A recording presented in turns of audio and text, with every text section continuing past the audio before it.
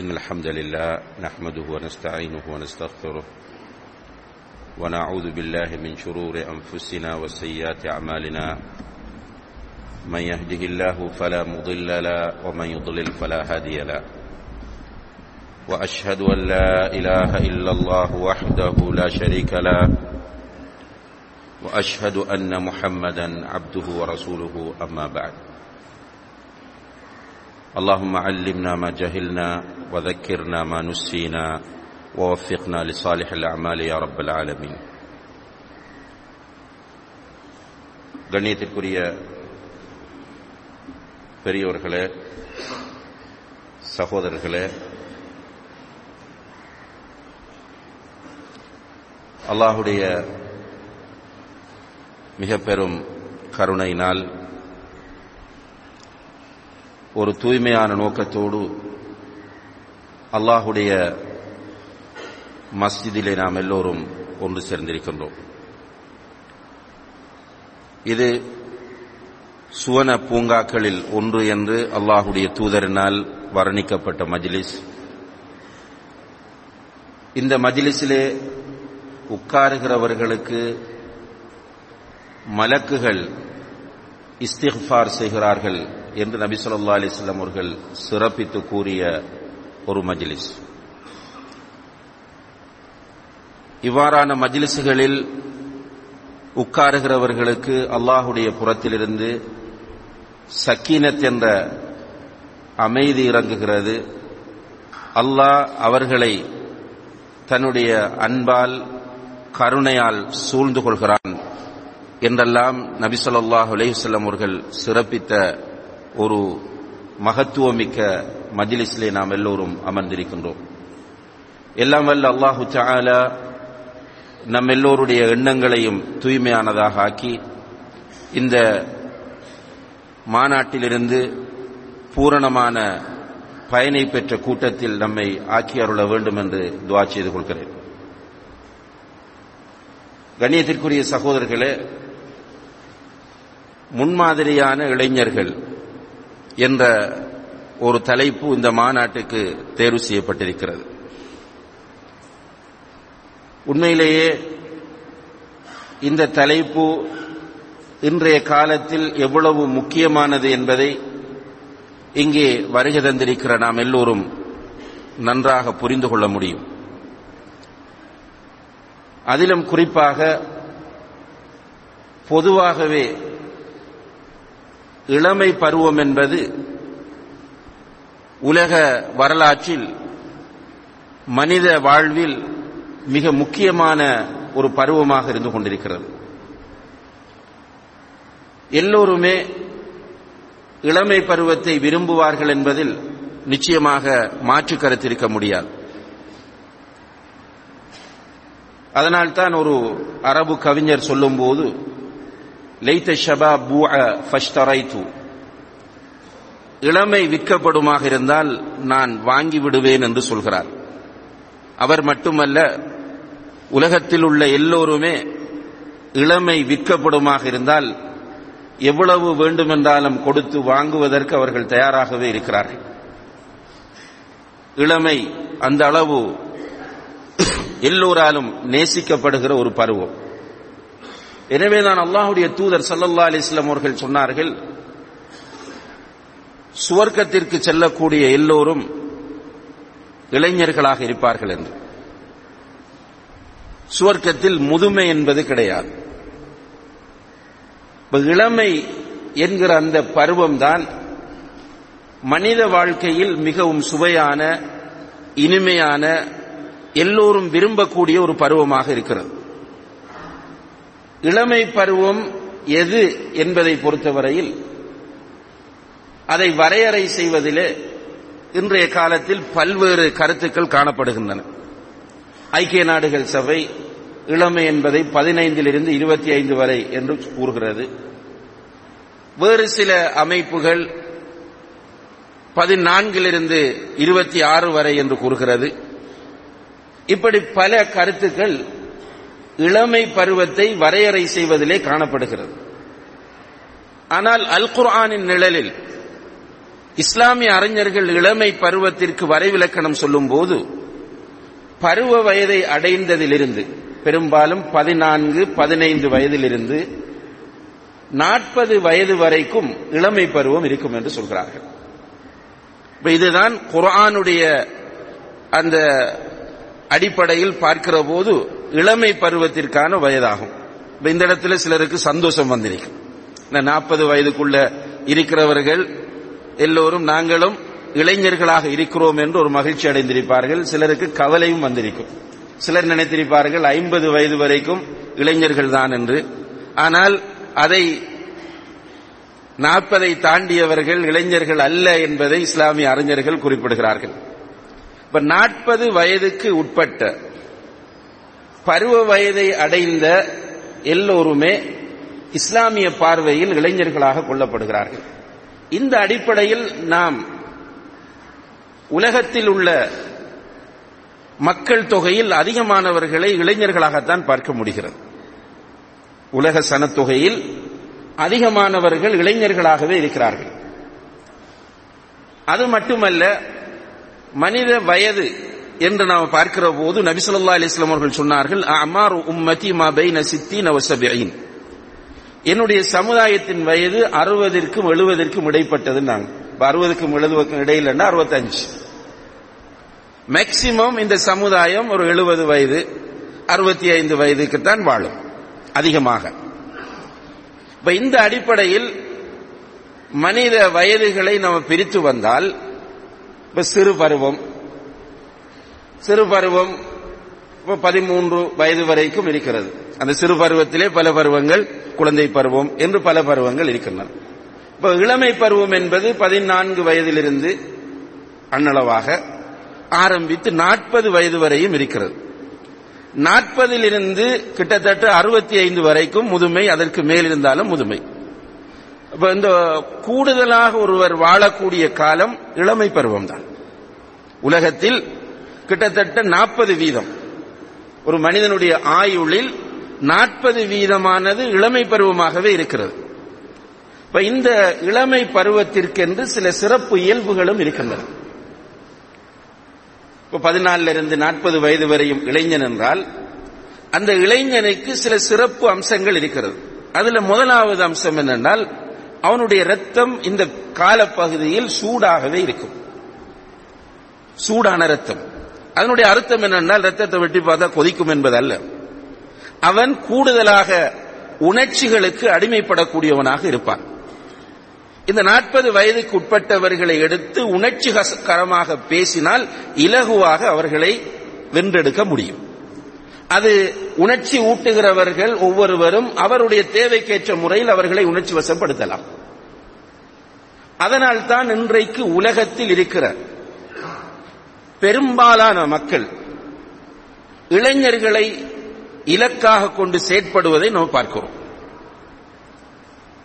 Cinema industry, இந்த cinema இண்டஸ்ட்ரியை எடுத்தால் இவர்களுடைய மிகப்பெரிய டார்கெட் இளைஞர்கள் தான். அது இளைஞர் நான் சொல்லும் போது ஆண்களையும் பெண்களையும் குறிக்கும். இவர்களுடைய வியாபாரம் நடக்க வேண்டுமாக இருந்தால், ஒரு படம், ஒரு சினிமா படம் வெற்றி அடைகிறது என்றால் அந்த வெற்றியை தீர்மானிக்கிறவர்கள் இளைஞர்களாகத்தான் இருப்பார்கள். எனவே அந்த இளைஞர்களை எப்படி தங்களுடைய சினிமாவை பார்க்க தூண்டலாம், எப்படி அவர்களுக்கு கொடுத்தால் அவர்கள் உணர்ச்சி வசப்படுவார்கள் என்பதைத்தான் ஒரு தயாரிப்பாளர் கருத்தில் கொள்ளுவார்.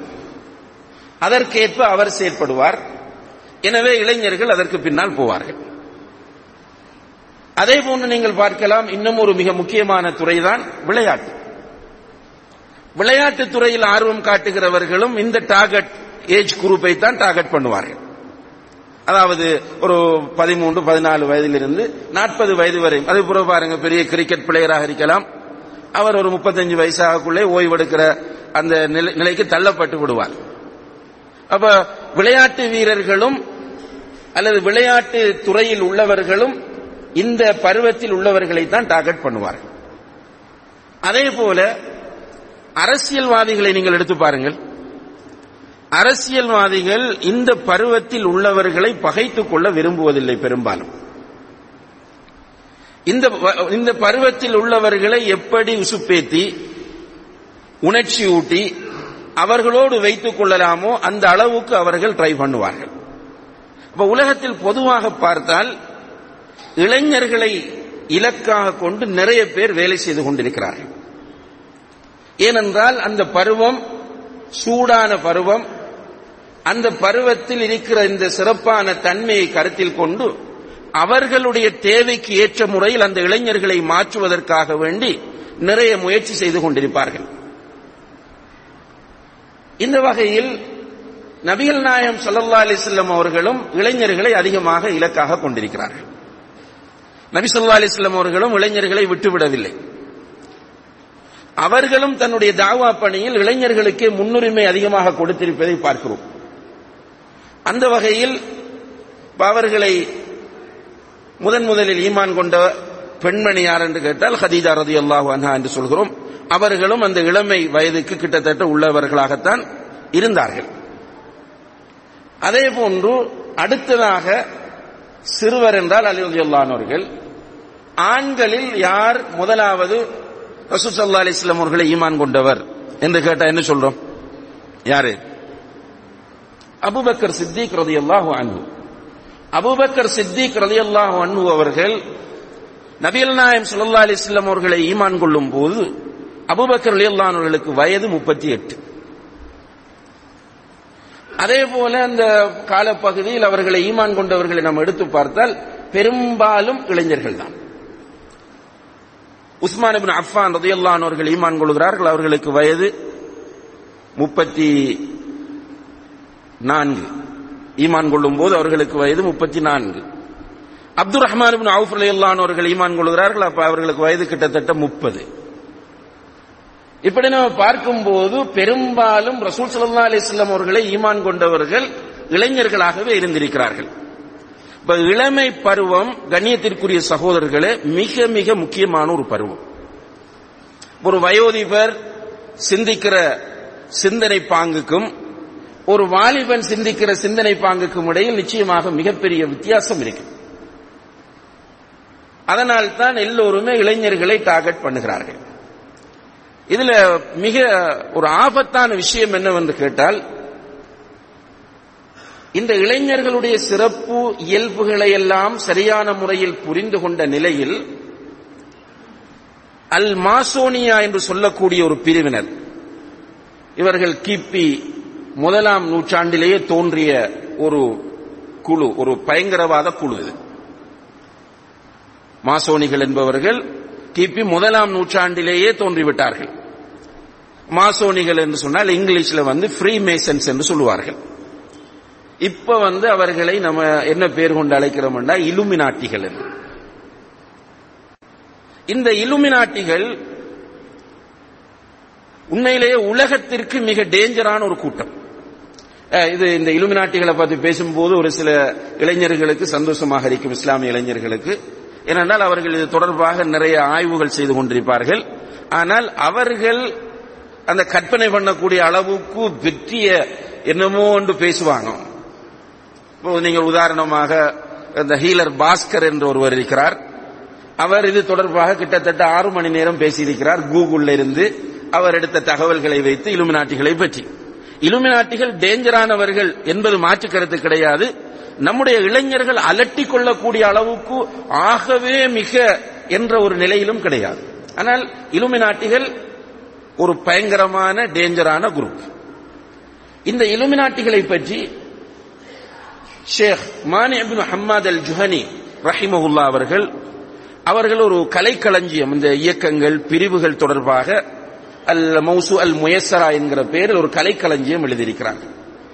அந்த கலைக்களஞ்சியத்தின் 1வது வால்யூம் 512வது பக்கத்தில் அவர்கள் இந்த இலுமினாட்டிகளை பற்றி அவர்கள் பேசிக் கொண்டு அவர்களுடைய சிந்தனைகள், அவர்களுடைய கொள்கைகள் என்ற தலைப்பிலே அவர்கள் எழுதும்போது பல விஷயங்களை குறிப்பிடுகிறார்கள். அதிலே ஒன்று என்னவென்று கேட்டால், ஷேக் அவர்களுடைய வாசகத்தை அப்படி நான் சொல்கிறேன். தஅவத்து ஷபாபி வஷ்ஷாபாத்தி இலல் இன்கிமாசி ஃபிர் ரதாயில். இளைஞர்களையும் யுவதிகளையும் ஆபாசமான, விரசமான, அருவருக்கத்தக்க விஷயங்களில் மூழ்குவதற்கு அழைப்பது.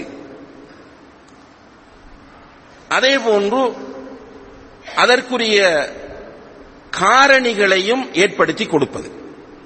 இந்த ஆபாசம், விரசம், குப்பைகளில் இவர்களை மூழ்கச் செய்வதற்கான காரணிகளையும் ஏற்படுத்தி கொடுப்பது. இது இந்த இலுமினாட்டிகளுடைய மிகப்பெரிய ஒரு திட்டமாகும். உண்மையிலே இலுமினாட்டிகள் என்பவர்கள் ஒரிஜினலி அவர்கள் யூதர்கள். அதையும் நீங்கள் நினைவில் வைத்துக் கொள்ளுங்கள். அவர்கள் வெளிப்படையில் தங்களை யூதர்கள் என்று காட்டாவிட்டாலும் அவர்கள் ஒரிஜினலி யூதர்கள். இந்த இலுமினாட்டிகளினுடைய மிகப்பெரிய ஒரு டார்கெட் இளைஞர்கள். அவர்களுக்கு என்ன தேவை என்றால், உலகத்தில் மதங்கள் இருக்கக்கூடாது, உலகத்தில் நல்ல பண்பாடுகள், ஒழுக்க விழுமியங்கள் இருக்கக்கூடாது, உலகத்தில் உள்ள பொருளாதாரம் எல்லாம் அவர்களுடைய கட்டுப்பாட்டில் இருக்க வேண்டும், உலகத்தின் தலைமைத்துவம் அவர்களிடம் இருக்க வேண்டும். இதுதான் இலுமினாட்டிகளுடைய சதித்திட்டம் ஆகும். இதுக்கு தேவையான எல்லா ஏற்பாடுகளையும் அவர்கள் செய்து கொண்டிருக்கிறார்கள். அன்புள்ள சகோதரர்களே, இந்த இலுமினாட்டிகள் இளைஞர்களை மிக குறிப்பாக இலக்கு வைத்து செயற்படுகிறார்கள் என்பதை ஷேக் மானி அல் ஜுஹனி அவர்கள் தன்னுடைய அந்த ஆய்விலே குறிப்பிடுவது இங்கே நாம் நோக்கத்தக்க மிக முக்கியமான ஒரு அம்சமாகும். அது மட்டுமல்ல, இலுமினாட்டிகள் யூதர்கள் என்பது ஒரு புறம் இருக்க, வெளிப்படையிலே இருக்கிற மிக மோசமான யூதர்கள் இந்த ஜியோனிஸ்டுகள். இந்த ஜியோனிஸ்டுகளை பொறுத்தவரையில் இவர்கள் சொந்தமாக ஒரு நாடு இல்லாத கூட்டம். இவர்களுக்கு என்று ஒரு சொந்த நாடு கிடையாது. இவர்கள் உண்மையிலே நாடோடிகள்.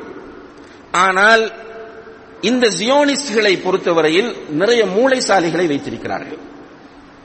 இந்த குறுக்குத்தனமாக யோசிக்கிற பெரிய மூளைசாலிகள் எல்லாம் அவர்களிடம் இருக்கிறார்கள். அதே போன்று நிறைய பொருளாதார வளமும் அவர்களிடத்தில் இருக்கிறது. முக்கியமான தொழில் நிறுவனங்களை நீங்கள் பார்த்தால் அது இந்த யூதர்களுக்கு சொந்தமானதாகத்தான் இருக்கும்.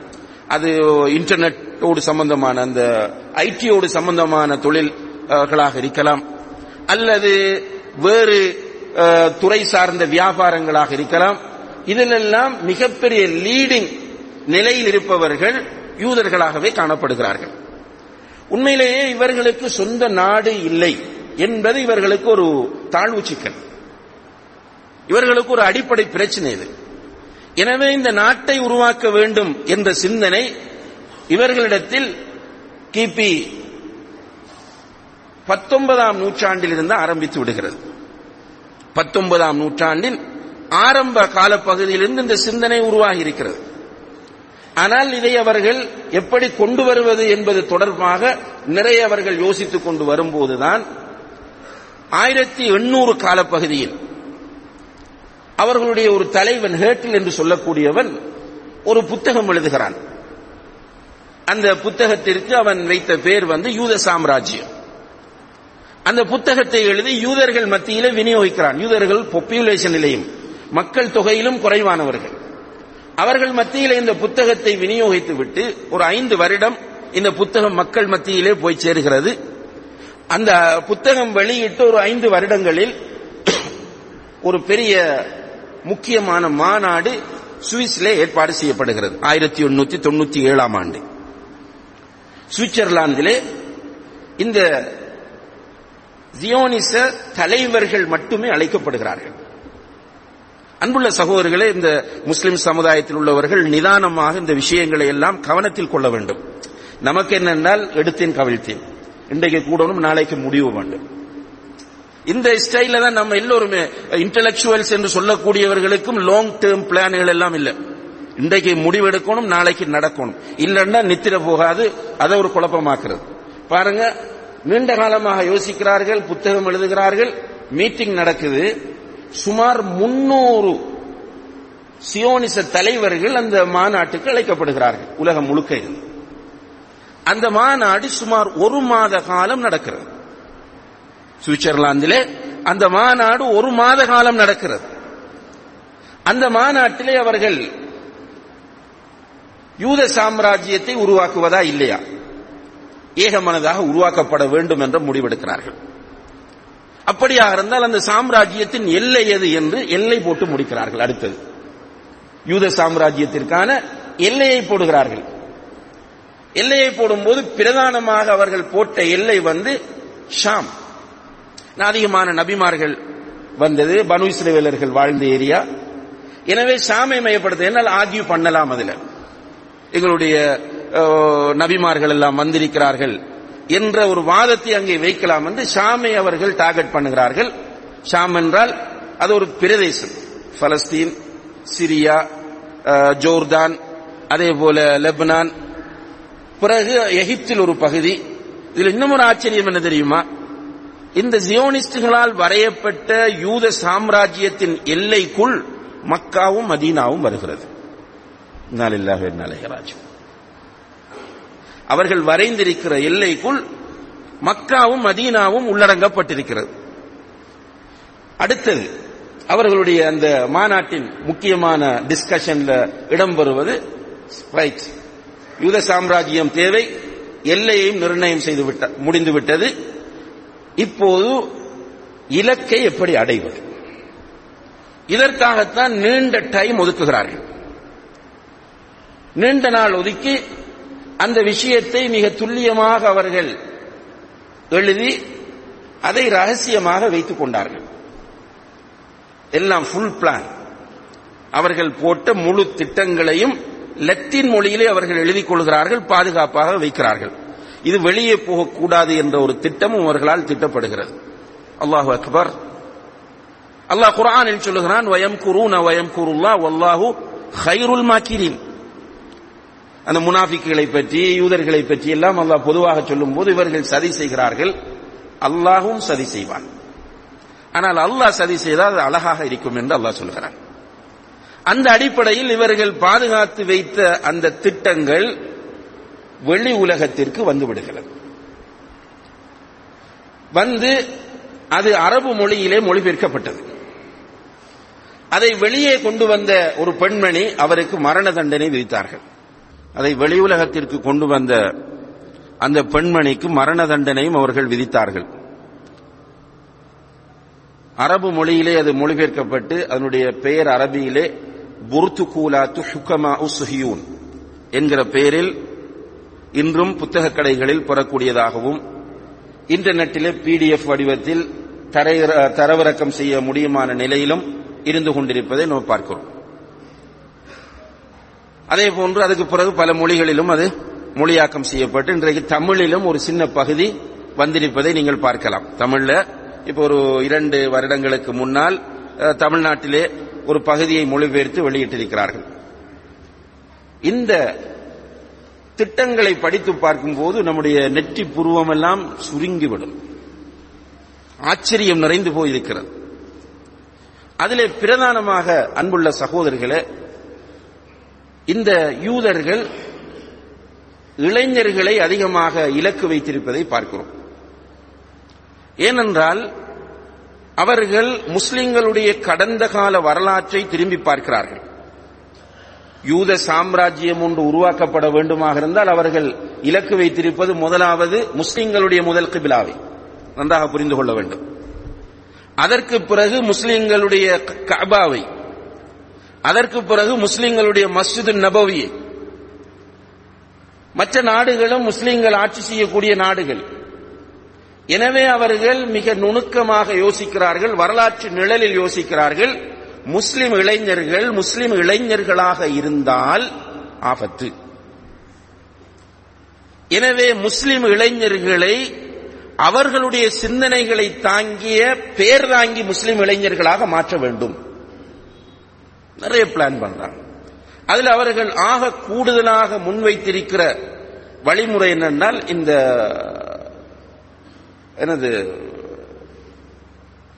மீடியா. அந்த நேரத்தில் அவர்கள் சிக்மண்ட் ஃப்ராய்ட், டார்வின் போன்றவர்கள் நமக்கு இந்த விஷயத்தில் உதவுவார்கள் என்கிற ஒரு கோட்பாட்டை முன்வைத்திருந்தார்கள். படித்தவர்களுக்கு தெரியும், சிக்மண்ட் ஃப்ராய்ட் உளவியலின் தந்தை என்று சொல்லப்படக்கூடியவர். அவருடைய சில தத்துவங்கள், எதிர்ப்பால் கவர்ச்சி போன்ற கோட்பாடுகள் மனிதனை கொஞ்சம் கேவலமாக்கக்கூடிய டைப். ஏனென்றால் இப்ப ஒரு தாய் பிள்ளை கிடைத்தால் பிள்ளைக்கு பால் கொடுக்க வேண்டும். அந்த பால் கொடுப்பதிலும் தாய் இன்பம் காணுகிறாள் என்பன போன்ற ஒரு கேவலமான கருத்துக்களை முன்வைக்கக்கூடியவர். அதே போன்று நீங்கள் வீடுகளில் பார்க்கலாம், பெரும்பாலும் வாப்பமாருக்கு யாரோட இரக்கம் கூட, அல்லது பொம்பளை பிள்ளைகளுக்கு வீட்டுல உமாவோட இரக்கம் கூட வாப்பாவோட இரக்கம் கூடவான்னு பாத்தீங்கன்னா வாப்பாவோட தான் எவரேஜா நீங்க பார்க்கும் போது இரக்கம் கூட இருக்கு. அது மாதிரி உம்மாமார பாருங்க, ஆம்பளை பிள்ளைகளோட தான் கூட இரக்கம் இருக்கு. இதை கூட ஒரு தவறான கண்ணோட்டத்தில் சித்தரிக்கிற ஒருவர் தான் சிக்மண்ட் ஃப்ராய்ட்.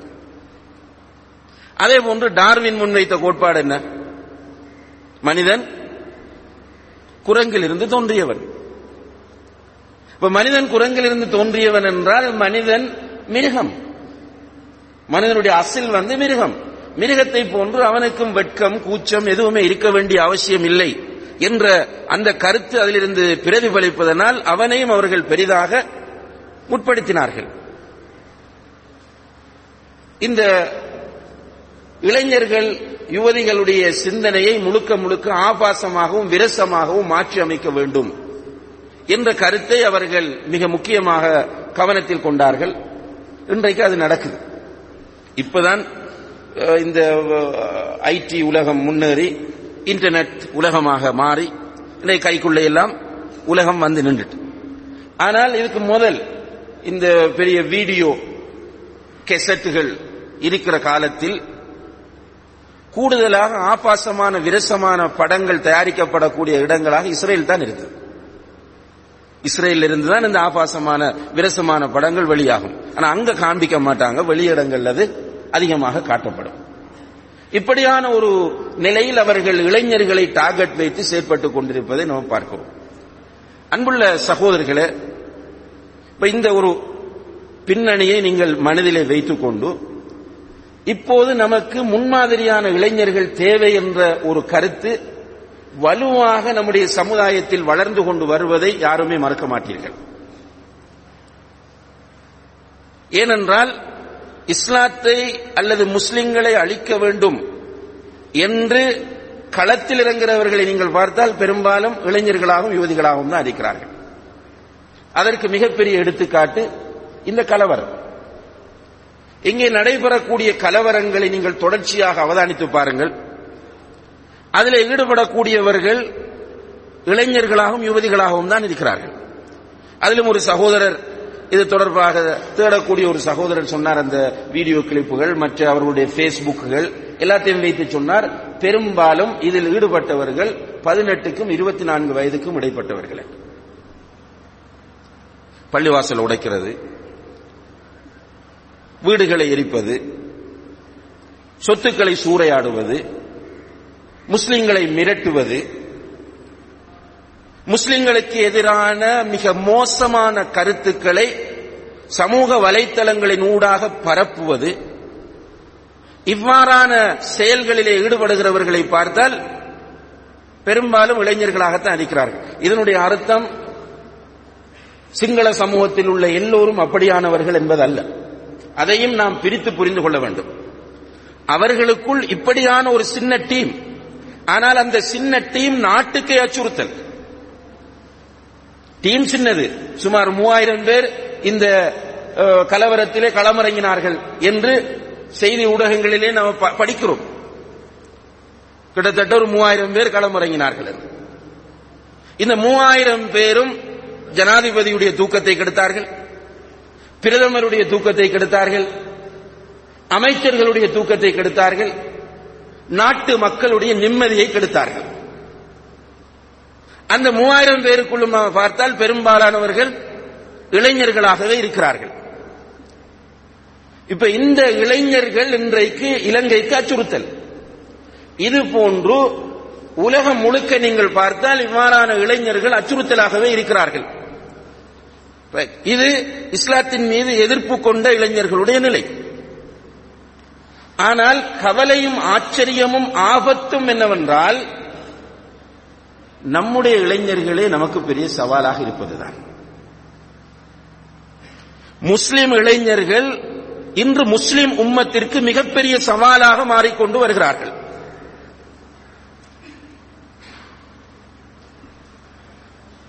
முஸ்லிம் இளைஞர்களில் பெரும்பாலானவர்களை நீங்கள் பார்த்தால்,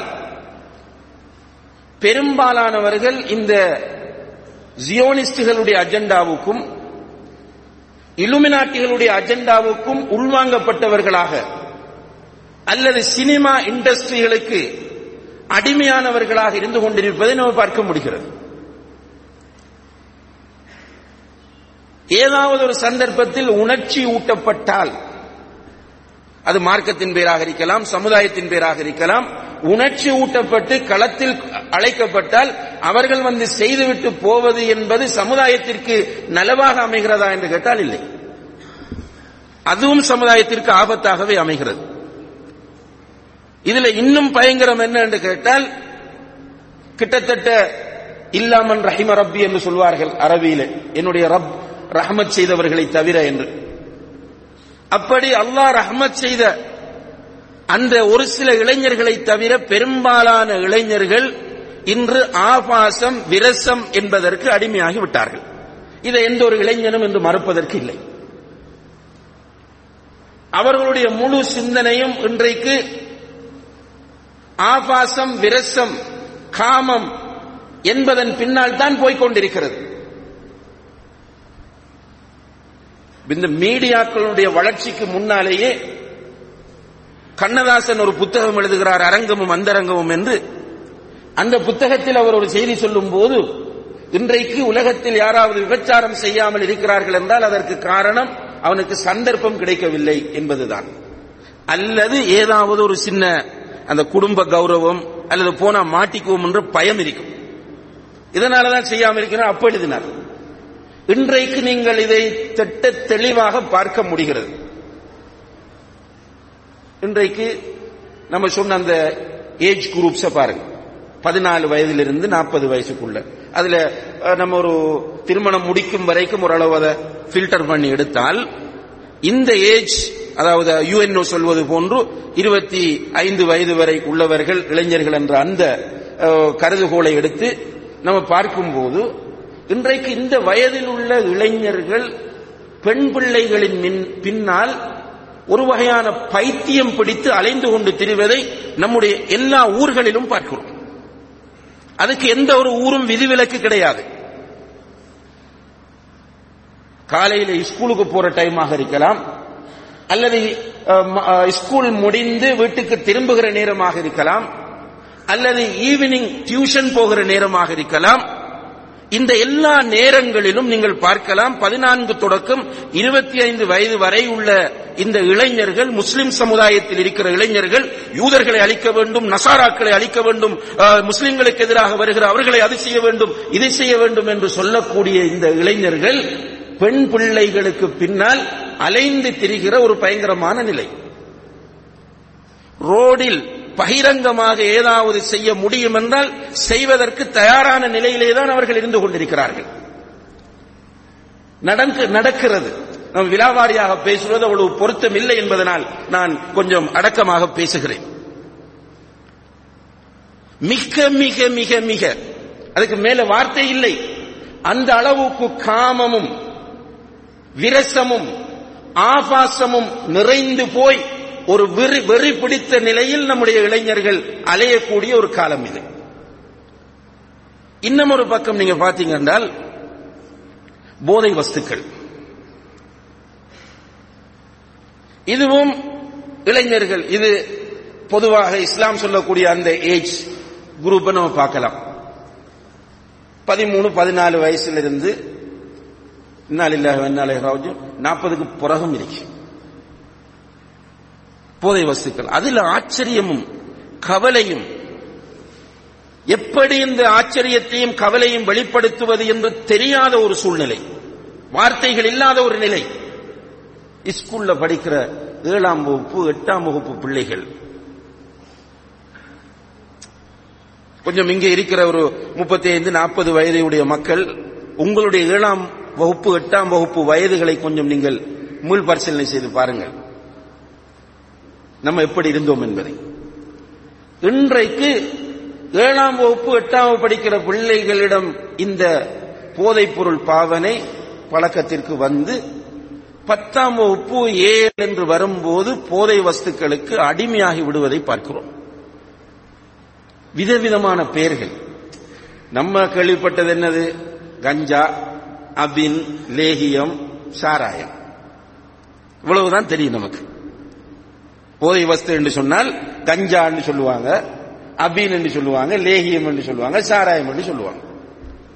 இப்ப சொல்லக்கூடிய பெயர்களை பார்த்தால் என்ன பேர் என்றே புரியாத நூற்றுக்கணக்கான பெயர்களில் போதை பொருட்கள் இளைஞர்கள் மத்தியிலே நடமாடிக்கொண்டிருப்பதை பார்க்கிறோம்.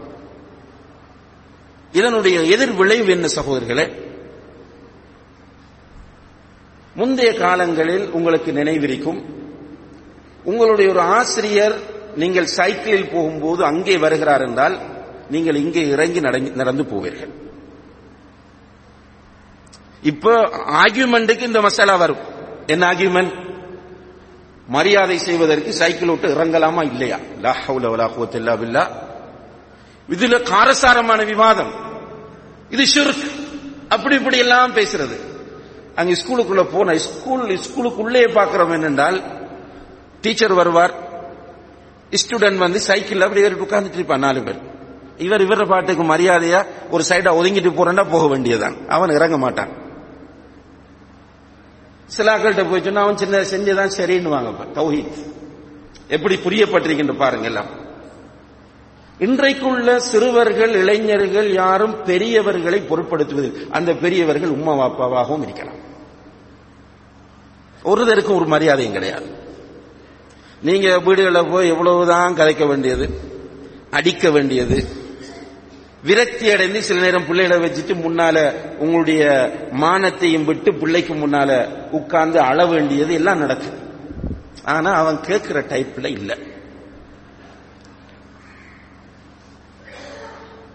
சின்ன பருவத்தில் இங்கே நான் ஒரு 30 வயதுக்கு மேற்பட்ட சகோதரர்களிடத்திலே கேட்கிறேன், நீங்கள் 8ஆம் வகுப்பு 9ஆம் வகுப்பு 10ஆம் வகுப்பு ஓஎல் ஏஎல் படிக்கிற காலங்களில் எப்போதாவது ஒரு பிரச்சனையில் போலீஸ் ஸ்டேஷன் போயிருக்கிறீர்களா? போலீஸ்காரனை கண்டாலே நமக்கு ஒரு பயம். இன்றைக்கு நிலைமை என்ன என்று கேட்டால், 10ஆம் வகுப்புல கோர்ட்ல நிற்கிறான் சகோதரர்களே. இன்னா லில்லாஹி வ இன்னா இலைஹி ராஜிஊன். கோர்ட்ல கேஸ். அதிலேயும் என்ன கேஸ் தெரியுமா? சில நேரங்களில் நீங்கள் பார்த்தால் ஒரு டீம் சேர்ந்து ஆசிரியருக்கு அடித்தார்கள்.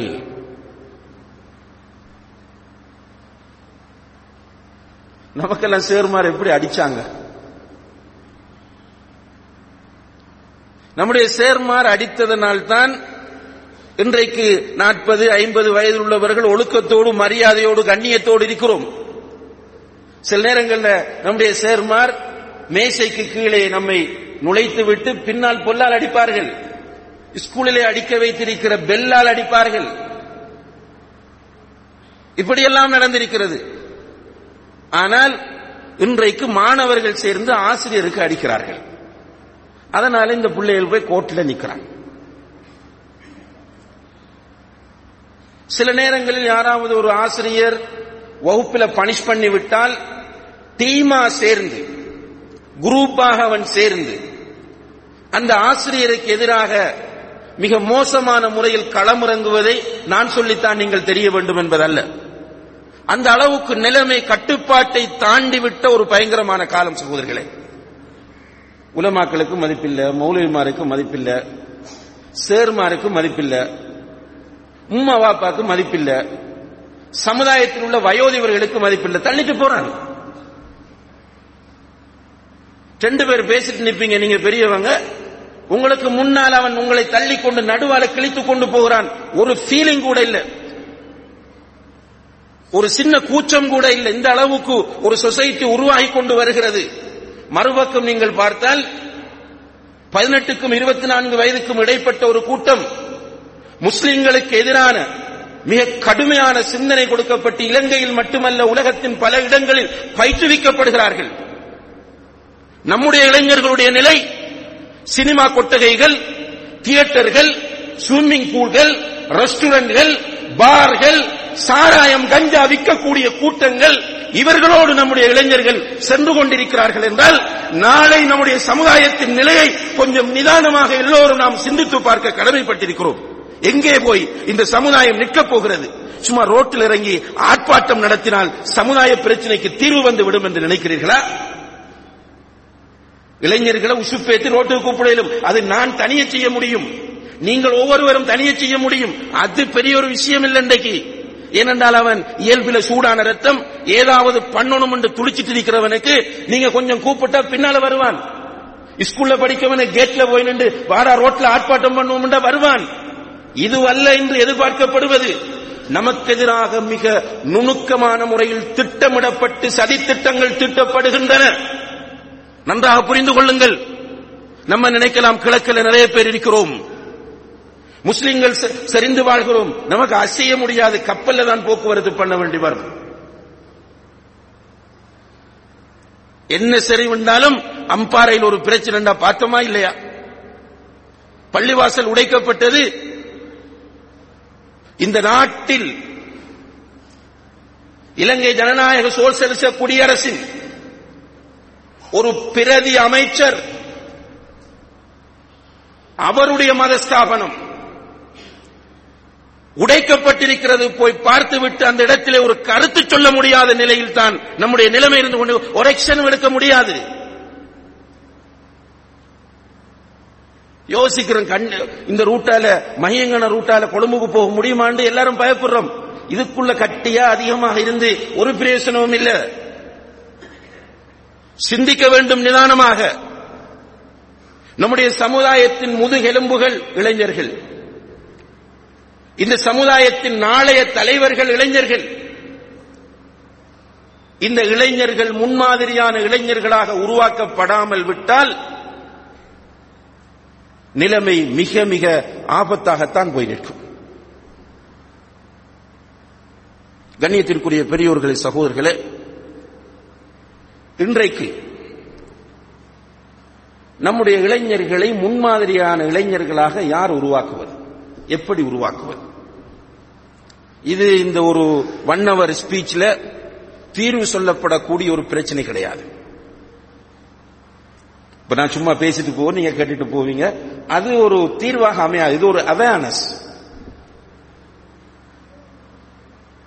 ஒரு கவனத்தை திருப்புகிற நிகழ்வே தவிர இது தீர்வல்ல.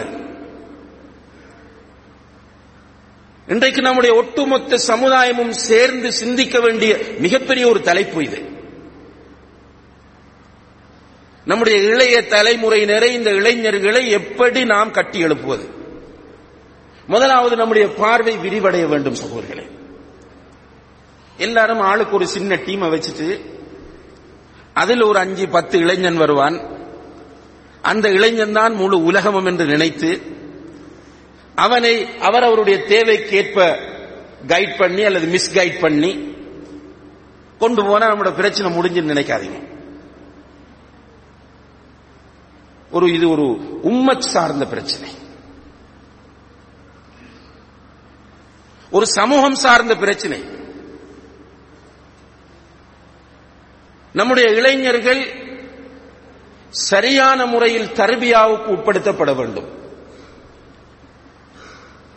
இதற்கு 3 முக்கியமான இடங்கள் இருக்கின்றன. அந்த 3 முக்கியமான இடத்தில் உள்ளவர்களும் அல்லாஹ்விடத்தில் கண்டிப்பாக அதிகம் பதில் சொல்ல வேண்டும். ஏனையவர்களும் பதில் சொல்ல வேண்டும். இந்த 3 முக்கியமான இடங்களில் இருப்பவர்கள் சிம்பிளா எடுக்காதீங்க சகோதரர்களே. 5 நாள் தொடர்ந்து அடிச்சான், என்ன நடந்துச்சு? நம்முடைய சகோதரர்களும் சொன்னாங்க, நாங்க சில ஊர்களில் சொன்னாங்க, நாங்க அலர்ட்டா இருக்கிறோம், வந்தா பாத்துக்குவோம் அப்படின்னு. அந்த ஊர்லயும் கடையை பத்த வச்சு போனாங்க, அந்த ஊர்லயும் வீட்டை பத்த வச்சுட்டு போனான். அலர்ட்டா இருந்து கவனமாக இருந்தும் நம்மால 5 நாட்கள் நிம்மதியாக தூங்க முடியவில்லை. போக போக நிலைமை மோசமாயிட்டு தான் போகும். சில விஷயங்கள் இந்த இடத்துல பேச முடியாது.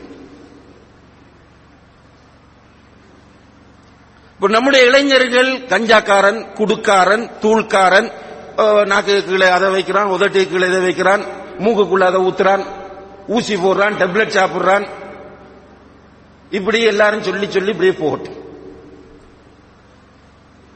மௌலவிமாரும் சொல்லாங்க, பொடியமாரெல்லாம் அப்படி பண்ணா இப்படி பண்ணா ரைட். உம்மா வாப்பமாரும் அதை சொல்றாங்க. சார் மாறிட்ட ஸ்கூல்ல டீச்சர்ஸ் மாறிட்ட போனாலும் எல்லாரும் முறைப்பாடுதான். இப்படியே சொல்லி சொல்லி சொல்லி போக வேண்டியதான். பார்த்தா எல்லா பிள்ளைகள கையும் அந்த தூளுக்கு பழக்கப்பட்டு. இப்போது நான் சொன்ன அந்த 3 நிறுவனங்கள், முதலாவது நிறுவனம் வீடு, குடும்பம். அன்புள்ள சகோதரர்களே, ஒரு குழந்தையை அல்லாஹு தஆலா அந்த வீட்டிலே தரும்போது அமானிதமாக தருகிற அதே நேரத்தில் பரிசுத்தமாக தருகிறான். அந்த வீட்டுக்குள் அந்த பிள்ளை வரும்போது பரிசுத்தமான பிள்ளையாகத்தான் வருகிறது. ரசூலுல்லாஹி ஸல்லல்லாஹு அலைஹி வஸல்லம் அவர்கள் அழகாக சொன்னார்கள், குல்லு மௌலூதின் யூலது அலல் ஃபித்ரா. எந்த ஒரு குழந்தை பிறக்கிற போதும் ஃபித்ராவோடு தான் பிறக்கிற. ஃபித்ரான்னா பியூரா பிறக்குது, எந்த களங்கமும் கிடையாது, பரிசுத்தமாக பிறக்கிறது. எந்த ஒரு எதுவுமே ஃபீட் பண்ணப்படாத நிலையில், எந்த ஒரு கருத்துமே நுழைக்கப்படாத நிலையில் சுத்தமாக பிறக்கிறது என்று அல்லாஹ்வுடைய தூதர் சொன்னார்கள். குல்லு மௌலூதின் யூலது அலல் ஃபித்ரா. ஆனா மாத்துறது உம்மாவும் வாப்பாவும் தான் என்றார்கள். இப்ப நம்ம தலையை சொறிகிறோம், புலம்புறம், தடுமாறுறோம். சில சகோதரர் வெளிநாட்டில இருந்து கோல் எடுத்து அழுறாங்க. என்ன, யார் காரணம்? ஃபர்ஸ்டுக்கு அந்த குழந்தைக்கு கொடுக்க வேண்டிய தர்பியாவை கொடுக்க மிஸ் ஆனது. பிள்ளை இங்கிலீஷ் பாட்டு பாடமாக்கினா படிச்சு காட்டுன்னு சொன்னோம். பிள்ளைக்கு சின்ன பருவத்திலே நடிகர் நடிகைகளுடைய பெயர்கள் ஆர்வம் முட்டினோம். சின்ன பருவத்திலே படம் பார்க்க விட்டோம். சின்ன பருவத்திலேயே நம்ம பிள்ளைய வச்சுக்கு சினிமா காட்டினோம். ரிசல்ட் இன்றைக்கு நம்ம பிள்ளைய மிஸ் பண்ணி நிக்கிறோம். அடுத்த நிறுவனம் சகோதரர்களே, பாடசாலை. பாடசாலை என்கிற இந்த நிறுவனத்தை பொறுத்தவரையில் இதனுடைய நோக்கம் வெறுமனே தகவல்கள் கொடுப்பது மட்டுமல்ல. கல்வியை பொறுத்தவரையில் கல்வி சேவை என்றுதான் சொல்கிறார்கள். அதை ஆசிரியர் தொழிலை பொறுத்தவரையில் டீச்சிங் சர்வீஸ் என்றுதான் இதுவரை பயன்படுத்துகிறார்கள். ஆசிரியர் சேவை. இதுக்குள்ள ஒரு சர்வதேச சதி திட்டத்தின் அடிப்படையில் அந்த உரிமை இந்த உரிமை என்று பிள்ளைக்கு ஏசவும் இல்லாது தட்டவும் இல்லாது. ஆசிரியருக்கு ஒரு பக்கத்தால கால் கட்டு. ஸ்கூலுக்குள்ள சகோதரர்களே, தூள் கொண்டா பரவாயில்லை, அல்லது இந்த வெத்தில பாக்க என்ன பான் பராக்க ஏதோ சொல்றான், அதுண்டா கூட பரவாயில்லை. முஸ்லிம் ஸ்கூலுகளுக்குள்ள 9ஆம் 10ஆம் படிக்கிற பிள்ளைகள் லிக்கர் கொண்டு வரான்.